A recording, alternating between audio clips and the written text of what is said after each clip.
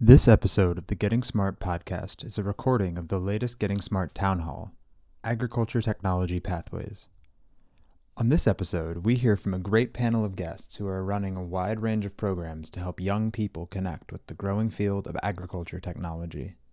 You can check out the links to each of the organizations at the link in the show notes.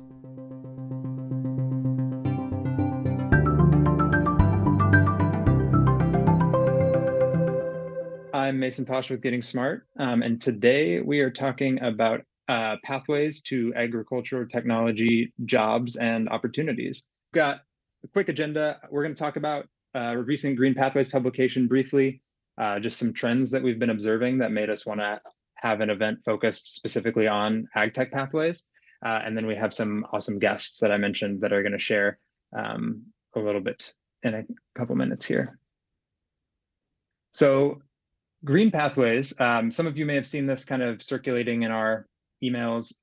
This is a publication that we recently put out. I think I saw Michelle is on the call. She helped a lot with drafting this, as well as my colleague Marissa. And this is just a really great look at different types of skills, CTE opportunities, community partnerships that are really driving the work towards both sustainable and kind of green jobs. It was sort of a response to some of the recent movements in the Inflation Reduction Act. Just yesterday, actually, the White House did an executive order for American Climate Action Corps, which is pretty exciting. So just a lot more in the way of clean energy jobs, jobs that really work towards achieving this new and different sustainable economy. A couple trends that we've seen kind of emerging specifically with ag tech. One of them is definitely smart farming. So a couple different programs here. FFA is a great one. They have partnerships with Microsoft to do particularly work around AI and empowering K-12 educators to give their students hands-on experience. You all may have caught a podcast we did, I think, a little earlier this year with the Knowledge Society. One of the students on that one was sharing out a really excellent project they're doing regarding CRISPR and crop improvement. So a high school student thinking about how gene editing can work on crops to kind of make them more drought resistant and powerful. And then lastly, I dropped in a link to App Harvest as well, which is a really cool agreement between the Kentucky Department of Education and their STEM curriculum, high-tech hydroponic classrooms retrofitted from shipping containers, which is just a really cool opportunity for getting students hands-on experience with gardening and growing and all of that. So the top I mentioned AI and ag. We've done a publication on AI recently as well, but there's a huge opportunity here for those technologies, and getting students kind of familiar with both is a really great way to kind of bridge those worlds. There's lots of opportunities for getting better information around yields. So AI helping farmers know when to plant, what to plant, that kind of stuff. There's reductions in loss, so they can do better prediction of weather, stress, disease. And then there's also like more of a regenerative agriculture capability. So you can do reduce tilling, cover cropping, just lots of really awesome opportunities. And there's so many more people in this space. I'm seeing some come in the chat. 4-H, Tom dropped in some great episodes as well. Another one is campus farms. So we've seen a lot of people repurposing space that they already have to think about how they can either start a farm or kind of go through the motions to start thinking about agriculture. So Tom, I think already mentioned Odyssey STEM in the chat. They're a school outside of Compton that focuses on organic gardening, plant-based diet, sustainability, water conservation, and it's just a really inspiring place. Tom, you have any other stuff you want to shout out on them? That's the Paramount School District.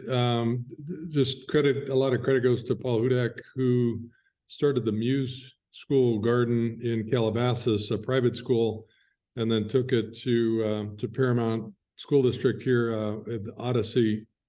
Still one of the best public school garden to table examples. And this picture is of students at a local farmers market. They provided a lot of produce to families in need there. So great STEM program at Odyssey, and Garden to Table is a big part of that. Yeah, Tom, you've been to more high schools than anyone maybe, but also you've probably eaten more student prepared meals than anyone. I think you are maybe the foremost expert on farm to fork, seed to table as far as tasting goes. Do you have any other experiences of that you want to share? Arthur Ashe in New Orleans is another terrific Garden to the Table. It's part of the Frontline schools, and all of their schools this year have really good Garden to Table. So we appreciate that network and their commitment to getting kids' hands dirty in the soil and appreciating where food comes from. I love it. Another one I just want to shout out is Paul Quinn College in Texas. They've done a really good job of converting a football field that was no longer being used into a full-fledged farm to kind of meet the needs of a food desert in their area. So they've begun supplying their community actually with some of the crops that they've harvested. So that's super cool. And then the last kind of trend in this space that we've been paying attention to is drone technology. We did a podcast a little bit ago with a student named Sabrina Zhang, who's doing some exciting stuff in drone technology, which is just amazing. She was competing in the Earth Prize, the global competition for coming up with climate solutions. And then St. Vrain Schools in Colorado. Tom, do you want to, I know you were visiting their drone department. Do you want to share a little bit about what you saw there and what you heard? St. Vrain is Longmont, Colorado, where Marissa was a teacher. And they have the Innovation Center there, which is probably the country's leading sort of cutting edge CTE center. And they have a great aviation program where you can learn to be a pilot, or you can build and operate drones, two different programs side by side. They have a long drone runway, and a lot of the drone applications that the students are working on are ag related, both precision fertilizer and also aerial photography. So terrific high school drone program with really great ag partnerships. So today we are joined by a number of people that are wonderful in this space. We've got Abel Guzman with us. Abel, you are with Wonderful Pathways. So give me a little bit of an overview of what you all do. Sure. Thanks again for inviting us and to be part of this conversation and be able to share a little bit about the great work we're doing. So I am the executive director of high school success within Wonderful Education, which is part of our corporate social responsibility division of the Wonderful Company. And so our Wonderful Agriculture Career Prep program specifically is essentially a three-way partnership between 7 high schools here in the Central Valley of California, 3 community colleges, and us as the industry partner at the Wonderful Company. It's been around for about 10 years now. And essentially what it does for students is it gives them the opportunity and the access to be able to complete an associate's degree in agriculture by high school graduation. The really cool thing is our students graduate from college, they walk the stage at their community college, and then like 2 weeks later, they graduate from high school. So super cool. And it's serving students in communities that are very underserved, areas where degree attainment rate is in the single digits. And so to be able to do this for students is really leveling out the playing field.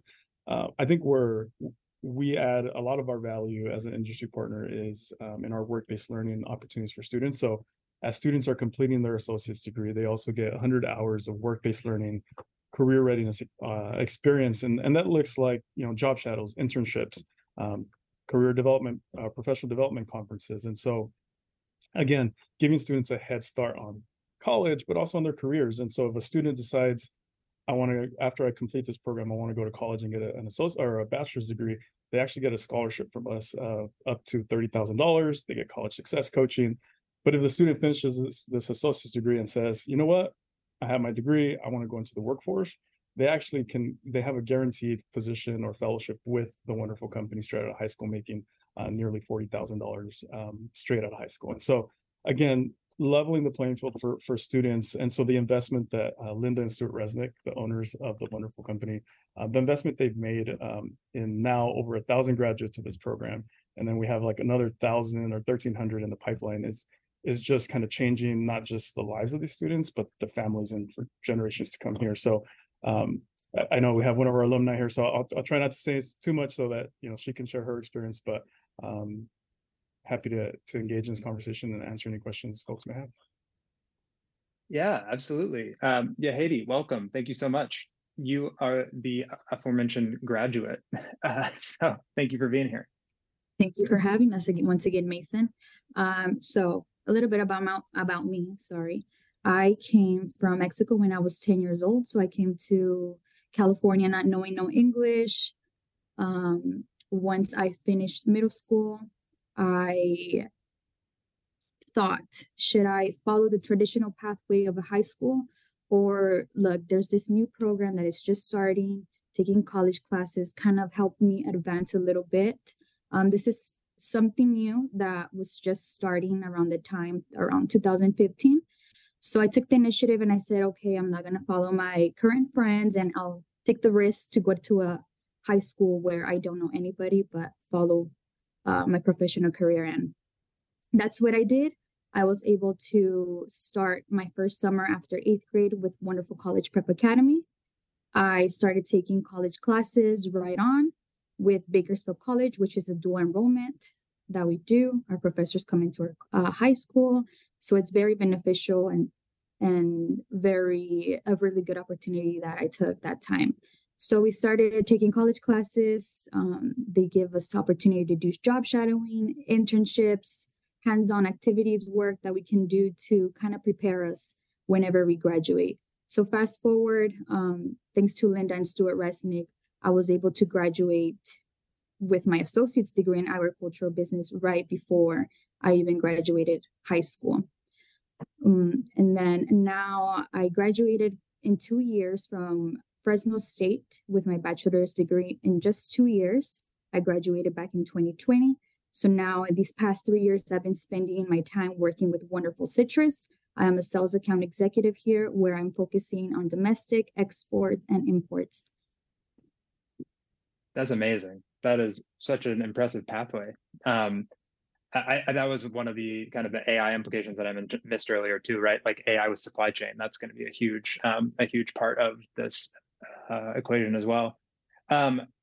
Yeah, Haiti, do you mind sharing a little bit about what those hands-on experiences were, like as you were sort of learning and going through your high school experience? Yeah, definitely. One of the first ones that we were able to do a project on our own was to create a hydroponics. I know you were talking about that earlier. So we had the opportunity to grow our own radishes, our own lettuce, which was very fun. And when I have my own home, I would like to kind of grow my own garden and all that, because everything that I learned from that, it's something that I want to take on for my future. Also internships. My first internship was my senior year. I was able to work with another sister company of ours, Wonderful Orchards, where I assisted the accounting and finance team and was able to kind of see where I fit in. And that's how I became in sales now. And then also job shadowing, getting to shadow teachers or even other professionals in orchards, citrus, and so on. That's so awesome. Abel, I'm curious, what would you say, what was like the impetus to starting this Pathways program? And how did those first conversations kind of happen? Yeah, if there's one thing I think many of us probably here in the room know is that dual enrollment has really just blown up, right? Like we know that the benefits of dual enrollment and the impact that has, the positive impact that has on students going to college. But we were looking at this as a company, and again, Linda and Stuart Resnick as the owners and kind of the individuals investing in these students, looked at it from also a point of career readiness, not just college readiness, but career readiness. And I was just reading a workforce development report here in the Central Valley of California, and we're just barely making a dent in workforce needs when it comes to agriculture. We only have, I think in terms of graduates of ag programs, we're meeting 7% of the need in terms of jobs that require a higher skill, higher knowledge, that pay livable, like really good wages here. And so to be able to get students started on those pathways and be able to graduate and like, hey, to come back and work in those jobs and take those jobs, and you know, it's about bringing a homegrown workforce. And so I think we're looking at it as a company, both from kind of that corporate social responsibility, let's help, you know, again, end generational poverty, but also how do we meet the workforce need that we have as an industry, but also agriculture in general here in the Central Valley, which, as we all know, is you know, a big driver in agriculture and across the country and the world. Totally. But were there any barriers that you had when to getting this program started? Yeah, you know, and I had the kind of the unique experience of actually working on the community college side as well before coming to this side. And I think when we think about dual enrollment systems, for those of you familiar with how that works, is you're trying to align two systems that aren't meant to necessarily align, right? You have a high school system, you have a college system. And so we were really the first in the area to start this kind of early college model. And us as an industry partner coming in, I think we were able to serve as a convener and as a mediator and just kind of figuring out and saying, look, we know that systems don't align perfectly, but we as an industry are telling you, like, we need you to work together to you know, get more students prepared. And so I think that really helped to just have that industry partner at the table and to be able to say, this is what we need. And they got on board and they said, look, maybe we don't have this ag tech degree yet, but you're telling us you need it. Let's build it. And they literally built degrees that were industry or responsive to industry. And so just like any dual enrollment program, there's a lot of challenges there to kind of align. But I think what we've learned over the last 10 years is that it just takes, you know, getting the right people at the table and working out, because at the end of the day, it's about the students, right? And when we get past the politics or the just kind of the bureaucracy of it all, and we focus on the students, that's when we get these awesome results. That's such an important point. Yeah. Yeah, Haiti, have you seen this have an additional impact on kind of your peers, classmates, or like fellow students? Yes, definitely. I feel like now there's definitely a lot of more students after I graduated, which was back in 2018. Now, fast forward, there's a lot of students that are finishing their degrees in 2 to 4 years and coming back to work with us, with Wonderful Citrus, other sister companies. And I feel like once we continue to work with Wonderful, it's not like, okay, you're finished there. No, we're not left alone. We still have our mentor.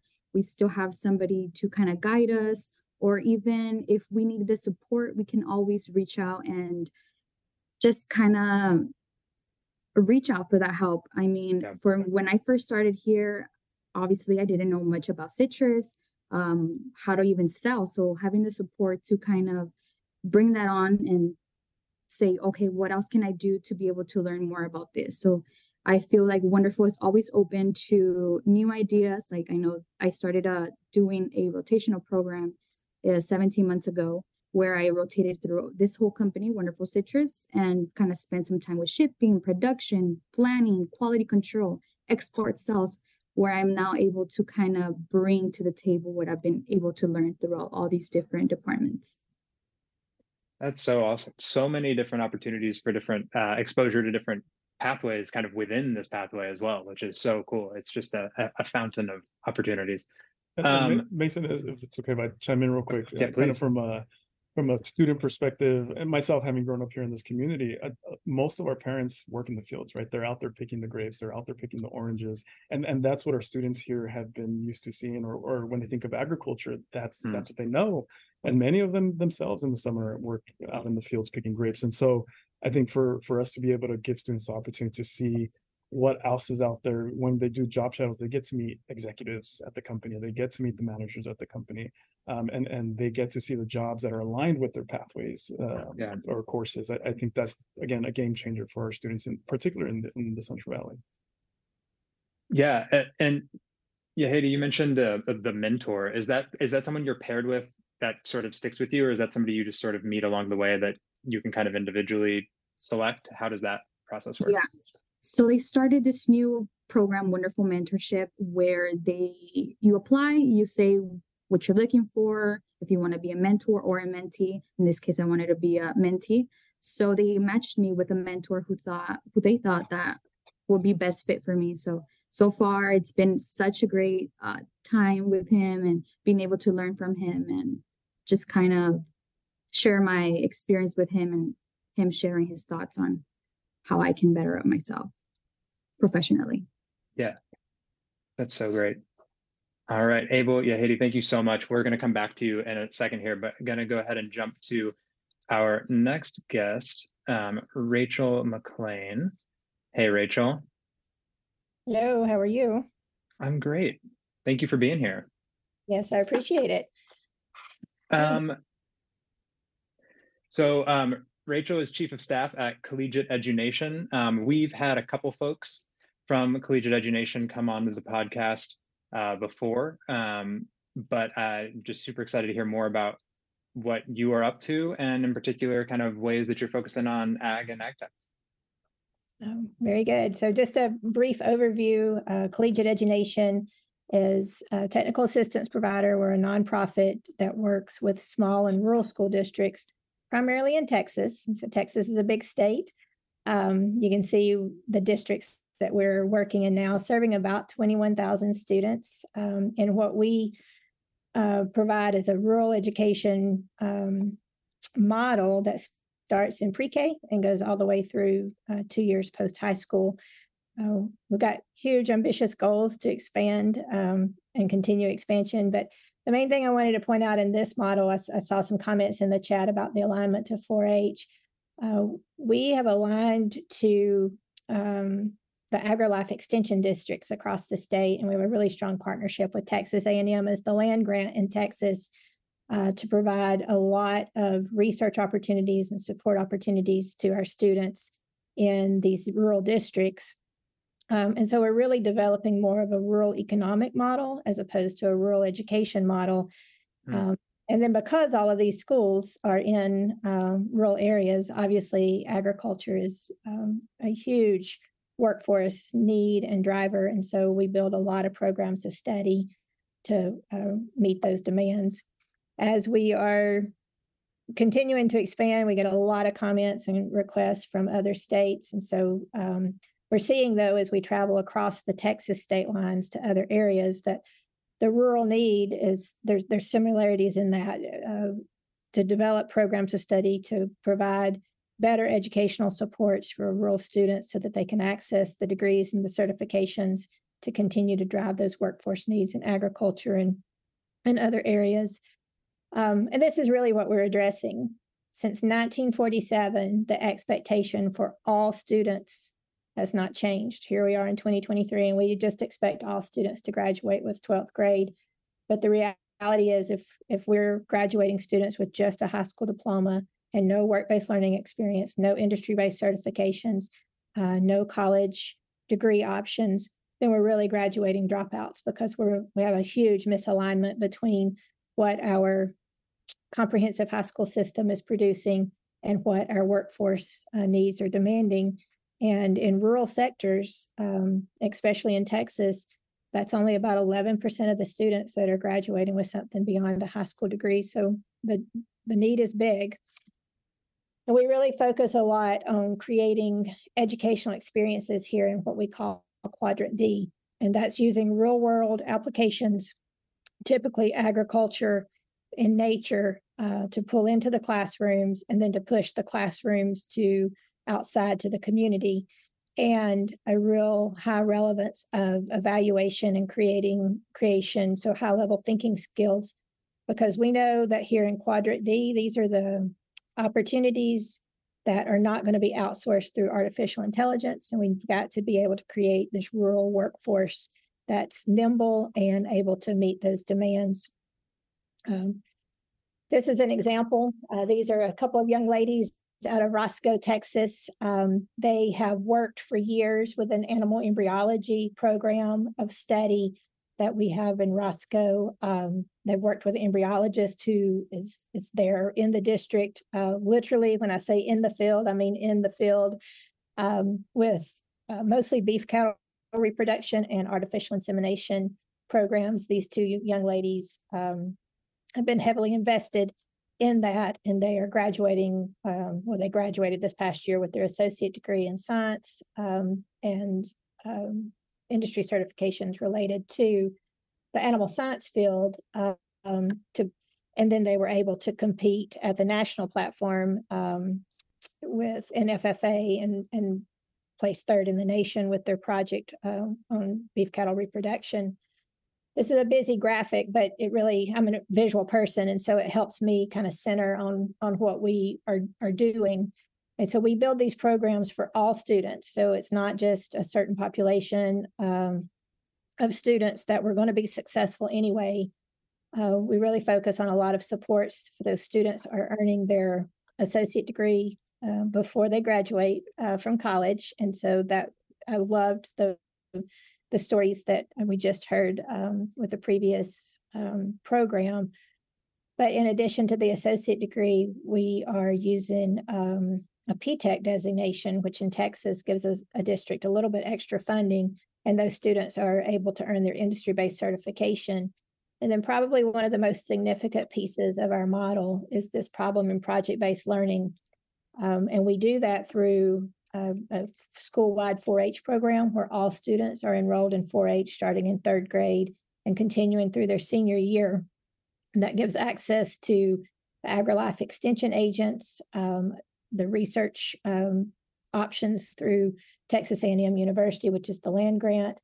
It gives specialized programs that students can spend time in the classroom and then outside of the classroom, just learning more about the agriculture needs of their community.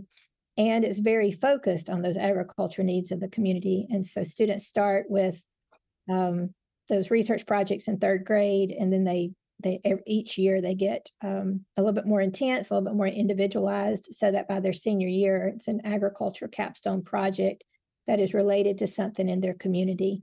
And they have researched that, invested time in that. And our thought behind that is that it's really giving students skills in the needed areas so that they are able to be more nimble for jobs that we're not even recognizing might exist in the future. A couple of our programs of study examples, we do drones and we have aviation, we do farm and ranch management type programs, but these are two of our more interesting programs of study that have a lot of student interest. I mentioned with the young ladies with FFA of animal embryology, and that's really a tri-agency alignment program. Those students are able to get an Associates of Science in Animal Science. And then their industry-based certifications are level 1, level 2 certs for animal embryologist technician. And we're developing those with a business partner, Ovitra, which is an animal embryologist. But the whole intent of this is really to provide the skills and the needs to address the beef cattle reproduction, dairy reproduction, large industries in Texas, but also to help alleviate the needs for food with our population and our society. And then one of our big initiatives that we're working on, again with A&M, Texas A&M, as the land grant, and most land grants have some similar type program, but we're really wanting to capitalize on this for our rural districts as a One Health initiative. So that's animal health and human health, a huge rural need. But then also environmental health. And so by partnering with A&M, we're able to get clinicians, students that are in the A&M education program who will come out to the rural communities and provide internship opportunities, mentorships, so that the students that are in the high school have access to that. And then 2 years after high school, as they continue to work through their degree plans, have access to clinical experiences that might not be available to all rural communities. And so that's a huge initiative as we're supporting that across the state. But basically, we're wanting to design programs where we have students that are college ready through associate degrees and then giving them a firm launch for their bachelor's, industry ready because they have industry certifications, and then really life ready because of that piece of agriculture based research that are in the community. So they have those soft skills that we know that businesses are asking for. Awesome. Thank you, Rachel. I love that One Health framing. That's so important, and just really great overview of everything you're working on. So John Gordon Jr., you are coming up next. So John, you are with Boys Grow. Do you want to give a little overview of what you do?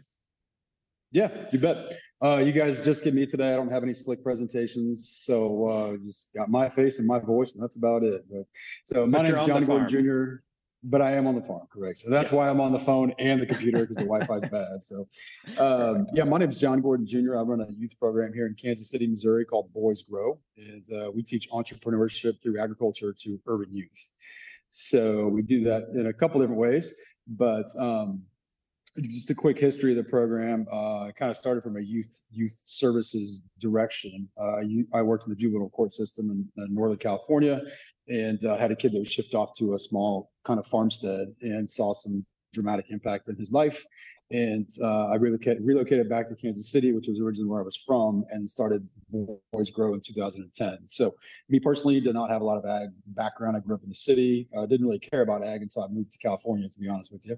So, but I once I got going with it, I really enjoyed it. So the Boys Grow program wasn't initiated as some sort of feeder system for ag kids. It was really just ag as the vehicle to teach people things and make people better and be connected to the earth. So that's where it started. And 2010, we got a couple of acres donated. And then in 2014, we purchased land in South Kansas City.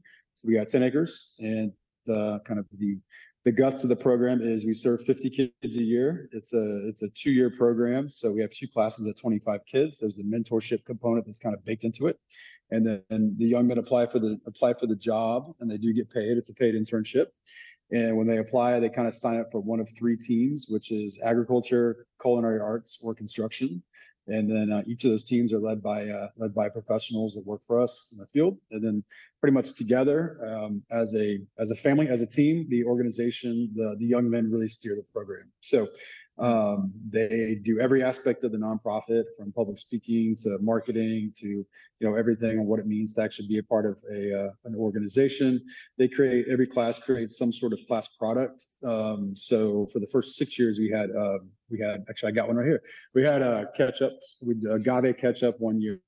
So the culinary boys actually develop the recipe. The marketing team comes up with the labels, and the sales team kind of takes it from there. So this past year we did a reusable grocery bag. So the boys come together kind of in real time and learn what it's like to develop a product and go through the whole process of getting that to market. And then the other way we do entrepreneurism, the third way, is through the actual produce that we sell. So we grow food on about 6 acres. We got 10 acres total. We got about 5 or 6 acres of production, and we sell back to local restaurants and grocery stores. Do a lot of pickling and canning, and they get to know what it means to can something, which is not an easy process. So yeah, so that's kind of the quick pitch of the actual program. It's interesting, the Zoom that we're on right now is in the past year we put some efforts into expand what our program does and what we do. So Boys Grow as an organization, like I said, it's been around for about 12, 13 years. And so the X's and O's of what we do, it's not completely dialed in. We change it every year, but it's been going for a little bit. And the demographics we work with are ages 14 to 17, and so they're in high school during this outside of the summer program. So primarily it is a summer program. They come out a couple times in the month of the school year. So we have amenities now from event spaces and staff. So we started expanding our walls. So we developed a program called Max Skills, which is just mechanics, agriculture, and culinary. So we work with 2 different school systems right now, and they just bring small cohorts out, and we kind of we teach the classes, and then the young folks get the opportunity to do some real world kind of applied learning, and then they get credit back in their school systems. So we started that last year. It's been really good. We've seen usually work with alternative school systems, and we've seen some very good personal growth with the young people that have come out here to kind of take an ownership in something and having almost a sense of identity kind of beyond the classroom, or maybe some of these kids might be struggling with that in general. So they come out here and we kind of wrap our arms around them, and then give them structure, give them a little bit of discipline, and give them the opportunity to kind of thrive in a new environment. So we started that last year, and then just this week, actually, we're developing a newer project, which would be more of a where we take the show on the road. So we would implement the Boys Girl concept we're starting hopefully with one charter school here in Kansas City, and then we would actually implement instructors and develop some infrastructure on sites where the kids would actually integrate that into their biology class, and then be able to come out to our farm, which is only about 20 minutes from downtown Kansas City. And then, cool. And then they would be able to come out to the farm and then do kind of hands-on applied learning. And the goal too is, we see a lot of success with some of our youth around, we really stress soft skills a lot within agriculture. So, patience and teamworking and integrity and conflict resolution. So we're going to build out more of a curriculum-based structure that we can actually implement into the school systems. Sounds like there's a lot of resources on the Zoom call for that. Yeah, there are. I love this panel. What a diverse view of how to use agriculture for pathways. I think that there's so much to glean from each of you. You mentioned briefly there was a kind of mentorship component, sort of when they're hands-on in the field. Have you seen those relationships continue to kind of blossom like after the students are sort of done with their summer project? Yeah. Like I mentioned, I kind of approach this from a youth development perspective. I was with Big Brothers Big Sisters for a while, and but what I've learned, especially working with teenage youth and teenage boys in particular, is you have to do something. You can't just sit across from a coffee table and spill out your emotions and everything. So the relationships we have out here are built out through a 2-year time frame. When someone's a teenager, that's a long time. So when it's 100 degrees and you're working in the fields together, you tend to have a bonding opportunity. So yeah, the professional mentorship is and the personal has gone beyond the walls. And just recently, we launched a graduate portal. So we've taken all the graduates and tried to do an in-house portal system for them to professionally and personally network with each other. That's so great. I am really grateful for getting to know more about the program. I think, if anybody has any questions for John, John will be hanging out as well. So feel free to keep those coming in the chat. Ian Kitajima, I believe, is here as well. Let me make sure that Ian is still here. Yes. Hi. Hey, Ian. Hi, I'm here. Great to see you. Good. Sorry for great to see you. I have some slides if I can. Yeah, if you can share your screen a little bit, and maybe people want to see some. Yeah, hold on a second here. Great. And Ian is going to be, while you're getting that pulled up, Ian, just Josh Rapoon, friend of the show, in the chat as well, introduced us to Ian, and Ian's just doing some really cool stuff at the intersection of culture, coding, and agriculture. So we thought this was a really great opportunity. Kat has entered the frame. I love it. All right, Ian, you ready to go? Yeah. So thank you, everybody. Hi, everyone. I'm Ian Kitajima here in Honolulu, Hawaii. Just a little bit of background. So the majority of my career, 30 years, has been in technology development. So I really come from the industry side, and more recently, I just was at probably the premier research and development company here in Hawaii, doing all kinds of advanced research, artificial intelligence, and then I just recently retired from that company. But part of but while I was there were multiple things we did that led to this point where trying to create a movement here in Hawaii around agriculture. most of us here in Hawaii immigrated. Our grandparents and folks immigrated from different parts of the world to help on the plantations. And so agriculture is something that is still very important here in Hawaii. And I think, but it's always been a big struggle to continue to do agriculture in Hawaii. So as kind of the next thing we're trying to focus on is how do we create a movement around agriculture and technology? How do we bring things together? And so as part of my work, I've been inspired by multiple things: design thinking, computer science. And so as a private, being on the outside of education, we're able to kind of push those things along over the last decade or so. So about 5 years ago, we kind of started the computer science movement here in Hawaii. So by next school year, every elementary, middle, and high school will be offering a computer science class in the state of Hawaii, over 250 public schools here in Hawaii. But based on that, it was like, okay, how do we take the design thinking things we've been doing over the years? We've trained thousands of teachers. How do we take advantage of the computer science things that are happening, and then focusing it on agriculture? So we started pulling these things together and started giving this idea of how do we give voice to the Aina means land, or Aina is kind of like the landscape. It's the land. It's the nature here in Hawaii. That's what we call it. And so part of it was to just start doing something, and so what I'm gonna try and see if I can rapidly go through this pretty quick.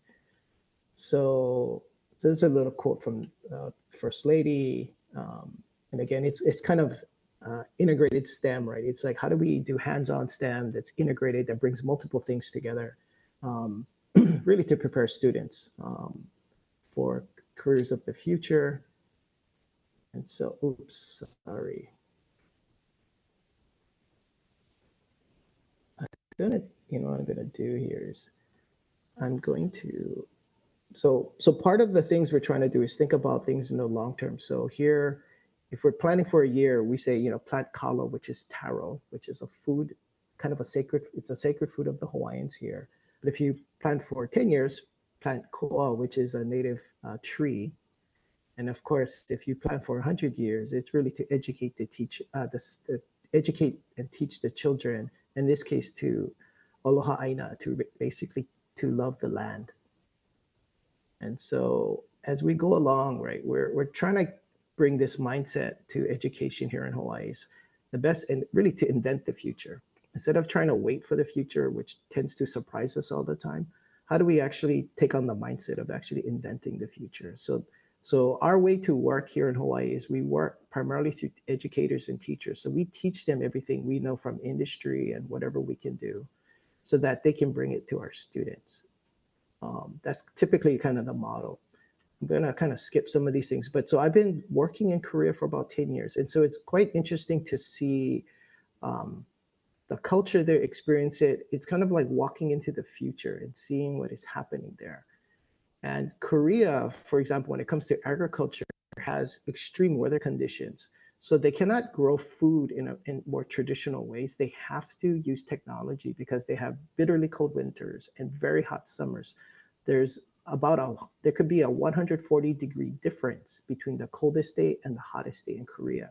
So they have to figure out different ways to grow food, which is really fascinating. And so years ago, when I first was going, I started seeing these, of course, what you see very common now, but these containerized growing systems. And that was really my first experience of growing food, was these really high-tech methods. And of course, coming home to Hawaii and seeing how we grow, which is fantastic. But I think what's our challenge here in Hawaii is we have beautiful weather, which also means we have lots of bugs. And so what really kind of reduces the yields in our growing here in Hawaii is we have small farms, but we have lots and lots of bugs that pretty much eat up everything we grow. So what we're trying to do is expose. So what I've been doing is taking educators from Hawaii to Korea to see what is going on there. So we just did our third trip. We're going to go on our fourth trip in November. And we're taking about 20 educators, including a couple of senior, very powerful legislators, as well as the superintendent of our school system, a Board of Education member, as well about 20 educational leaders from Hawaii, principals, complex area superintendents, vice principals. And in all the projects that we do, hopefully this will come up, we try and always look at these 4 different elements. We always try and combine not just the educational element, which of course we're working in education, but we're always looking at how do we bring in a business element, some real world challenge or problem that the students can work on, as well as what is that technology or innovation that's coming over the horizon that we can expose students to, teach them how to use it to apply to a real world challenge. At the same time, we're thinking about how is that impacting the community and the culture that we have in Hawaii. So how do we bring these 4 elements? I call it the 4 elements, but they're like hydrogen molecules. They don't want to come together. They actually kind of sometimes work against each other. So part of it is how do we bring these 4 elements together? And on the outer side, you see these things like, artificial. So we do a lot of work on artificial intelligence, around renewable energy, of course, computer science and coding, entrepreneurship, design thinking. But again, we're always, when we look at the projects or movements we're trying to create, is really around how do we bring these 4 elements together? And when we do, there's magic that happens. And actually how that happens, actually, people ask, oh, how do you bring those 4 elements together? I tell you, it's because it actually happens because of people. So in each of these elements, we must find a very special person who maybe is from the technology sector, but understands the value and sees the value of those 3 other bubbles, right? And so same thing with educators. We need to find educators that also appreciate the importance of culture and community, technology, and as well as business. So anyway, so I'll just do a couple more slides and then I'll stop. But so part of it is what we do is in order to create this kind of ag tech movement in our public education system, which then will drive actually industry change. I'm not going to be able to take our agriculture industry and make them a high-tech industry. I'm literally starting with elementary school kids by teaching them how to program a desktop farm. Like literally the guys in Korea made a little mini desktop farm simulator. You can't grow anything in it, but it teaches kids computer science. So we literally are starting with like elementary school kids, teaching them computer science by programming a farm. Now we have a classroom farm where you can actually grow things, but in order to grow anything in it, you still have to program it, like a series of sensors and motors and pumps and all of this stuff, right?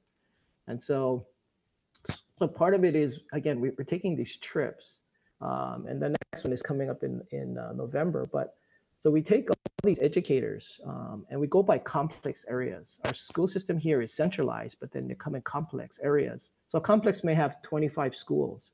So we'll take an entire complex. And in this case, the last trip we did, we took the entire island of the leadership from the Hawaii island, from one of our islands to Korea. Because in all of this, we want them to think about what will you do when you go back to your school? Otherwise, this is a really great Korea trip, but it's not about that. It's about seeing the future.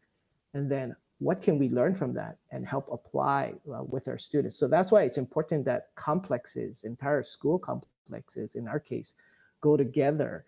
So they see that, and then they're actually strategizing like, hey, if you're in the elementary schools, what are you guys going to do versus what are we going to do in the middle schools? What are we doing in the high schools? And at the same time, incorporating all the things they have to do as well. It's not just about, oh, we're going to just do ag tech, but it's like, how do you do biology and English, mathematics and all this other stuff too, as part of the education. So this becomes like applied STEM, but with a purpose to create an agriculture sector in Hawaii, and new worker and a whole new career sector for Hawaii. So this is like a system kind of approach to it. It's kind of a crazy idea, but that's kind of what we're trying to do. That's super cool. I think we could talk about this forever with all these different pathways, but unfortunately we are at time. Once again, thank you so much to everybody who came and spoke. Thanks for tuning in to the Getting Smart podcast today. We want this podcast to be actionable, insightful, and a great way to learn about what's next in learning. In order to stay on the cutting edge, we need people in the field to tell us what they're hearing, what they're wanting, and what they're needing to learn more about. Got a topic or a guest in mind? Send your recommendations to me, Mason at gettingsmart.com. And if you like what you're hearing, don't forget to leave a review in Apple Podcasts or subscribe wherever you listen. Feel free to share the podcast on social media using the hashtag GSPodcasts. Thanks so much.